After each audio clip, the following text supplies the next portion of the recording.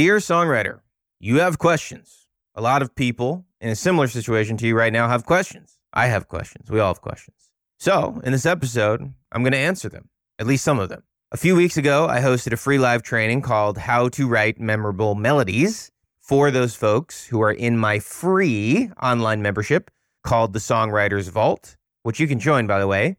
You can just go to connorfrost.com, CONNOR frost.com/vault, VAULT podcast. And there are quite a few questions at the end of that training. There are quite a few questions about songwriting in general, as well as the music industry and all of that. We always host a Q&A, so this is when the questions come in.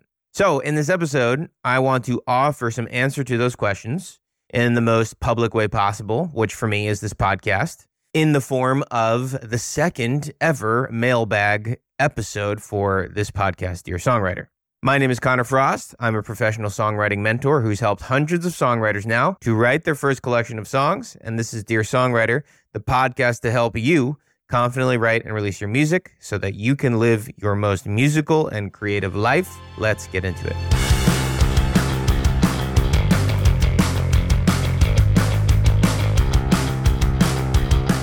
Okay, welcome once again to the show. This is episode 89. Pretty cool, working our way up to 100. So like I said in the intro, hosted this class, this free class, which again, you are welcome to be a part of. connorfrost.com/vault podcast. It'll be in the show notes as well.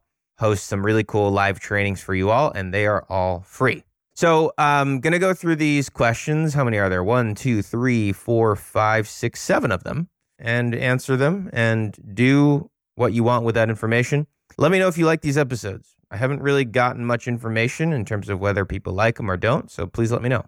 Okay, so Lex had a couple of questions. First question was, do conversational songs mostly end up being static in melodies? So the context for this is we listened to that song, Somebody That I Used to Know by Gautier, and in the verse melody, it's very static. And by static meaning kind of mid-range, not a lot of jumps, kind of like a 2 or 3 note radius. And the lyrics are also very like conversational. What Lex is asking here is that do conversational songs, in terms of their lyrical as well as melodic flow, always involve static melodies? And I would say not always. One of my favorite songwriters, Ben Gibbard of Death Cab for Cutie, as well as Postal Service, and I feel like I've been such a fanboy of Ben Gibbard and that band in general in this podcast. But if you listen to his lyrics, if you listen to the song Crooked Teeth, he jumps around quite a bit, but the lyrics still do feel conversational. So I think the short answer is no, but naturally we speak in a certain way that doesn't involve these crazy melodic jumps. And so I think naturally when we think of conversational melodies, we typically think of melodies that are fairly static and aren't super dynamic. But the short answer to that question is no, I don't think they always have to, but it's a balance. If there's too many jumps, if there's too much going on, it's going to be very tough to follow along lyrically, possibly. And so I think it's a balance, and I think that's something that you have to work out for yourself. But definitely check out the song Crooked Teeth by Death Cab for Cutie, because I think that's a good example of how they don't always have to be so stagnant. Okay, so Lex had another question. I'm an adept songwriter, but am not a musician. Do you help with production? My goal is to release works, but I don't compose and have been stuck. So context for this question, towards the end of every Q&A, we tell people a little bit about what we do in terms of helping songwriters. And so Lex is specifically asking about our programs. The short answer is yes, we do help with production.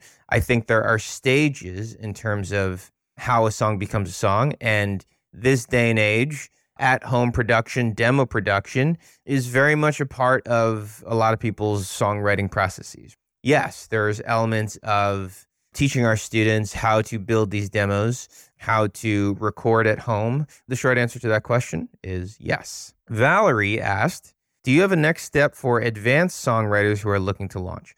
First thing is, I don't know about labeling anyone as like an advanced songwriter. Certainly there are seasoned songwriters, but because songwriting is so subjective, advanced seems like a funny term to me. So I would maybe change this label from advanced to probably seasoned or experienced. So this question, do you have a next step for seasoned songwriters who are looking to launch. It really comes down to what your goals are, right? So I'm going to assume that in Valerie's situation, maybe she is looking to launch her brand. She is looking to be more active on social media. She's trying to connect with more people, right? I would say in that case, getting clear on your artist story, getting clear on your values, and getting clear on a content plan, okay? So the reason you get clear on your story is because at the end of the day, your songs are an extension of you. But what people are really buying into is your story, right? So when I think back to my journey, a lot of people started listening to my music because they were intrigued by the stories that I was telling or just my story in general through meeting me on these many tours, right? People started working with me for my mentoring because my background is someone who is a DIY musician, independent musician, and they really resonated with a lot of aspects of my life story, right? And so finding a way to start to communicate your story and also communicate your values, which is ultimately going to be a part of your story so that you can find people who are going to resonate with what you're doing, right? So a way to connect with people and share your story and share your values is obviously through your songs, but also going into the content plan part of the answer to this question, I think starting to deliver those stories, deliver those values in the form of content that may or may not always be just songs, right? So whether that's through writing, whether that's through a podcast like this, whether that's through short video like on TikTok, just trying to find ways where you can be consistently communicating your story and your values. And then, yes, of course, tying it to your music. All this to say is that just starting to get yourself out there in a consistent way, regardless of what your goals are, I think is kind of the name of the game. Hey, songwriter, real quick, want to let you know that at the time of recording this, my calendar is open for free calls, and we are getting towards the end of 2023. There are going to be some changes in 2024. One of those changes is the price of all of my mentorships will be going up, the prices rather. And so if you've been listening to this podcast for some time and you're thinking to yourself, I really want to work with Connor, or I'm interested in working with Connor, I just haven't been able to kind of bring myself to do it. Maybe you're feeling a little bit hesitant for whatever the reason might be.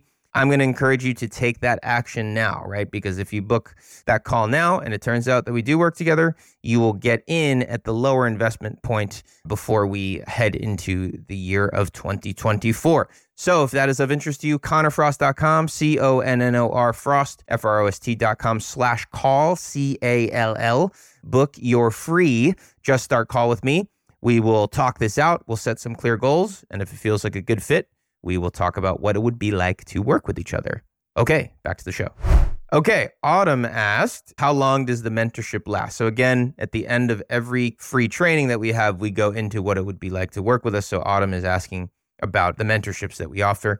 And the answer to that is it really depends, right? So in the past, we have worked with people on a more short-term basis. Typically, we like to sink our teeth in terms of helping people really achieve a result. And so that usually lasts for at least a couple of months. But it really depends on what your goals are. And so that's why I don't always share a fixed program, or I don't always present a fixed program, because it really depends on where you are. And if it's even a good fit, because sometimes it's not, based on where people are and where they're looking to go. Willie asked, how long have you been helping songwriters? So you meaning me. So the answer to that would be a little bit complicated, because before I launched this, I was teaching music. So I was teaching like guitar, teaching piano. You could argue that I was helping songwriters in that sense. And so I've been doing that for 13 years. More specifically, this practice of helping people like you to write their first collection of songs, that's been around since 2019. So we're going on 5 years now of me helping songwriters like yourselves. Jared asks, so does that mean that hooks are kind of subjective? Okay, so going back to the song that we listened to in that training, Gautier's song, somebody that I used to know, there's a very clear chorus hook, or there are a couple clear chorus hooks. And so Jared is asking, certain sections resonate with me more so than others. So does that mean that hooks are subjective. I guess the answer to that is yes. Like a lot of things in songwriting, it is subjective. That being said, there are elements that I think are important to incorporate when you're trying to write hooks, right? So if you're writing a hook where, the notes are all over the place and not always in the same key when you mesh it up against the instrumental, then maybe that's not a hook, right? Because at the end of the day, the audience needs to remember what that melody is or what those words are. It's all about creating a situation, writing a lyrical line, creating a melody where people are going to remember it. That's the idea of a hook. And so, yes, while it is subjective, I do think it's also within reason. Ultimately, what elements can I provide in this melody that are going to make it easy, or easier, I should say, for the listener to be able to latch on to what is being said or is being sung?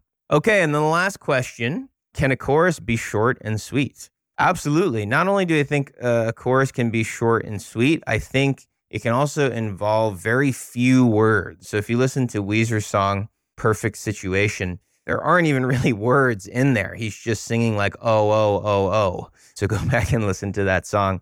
All this to say is that absolutely, I think choruses can be short and sweet and involve lines and melodies that, again, are going to bring people together as a chorus to be able to sing along. A lot of times what I see with students that we work with is that their choruses are a little bit longer and can be a little bit wordy, right? And this is something that I struggled with as well. And I would argue that if you want any sort of like wordiness, perhaps, not always, the verses and the bridge, assuming you have a bridge, is where that would be more appropriate. Really depends. At the end of the day, it's your choice. But yes, a chorus can absolutely be short and sweet. Okay. Hopefully that brought you some value. That was our second mailbag episode. I will talk to you next week. In the meantime, happy writing.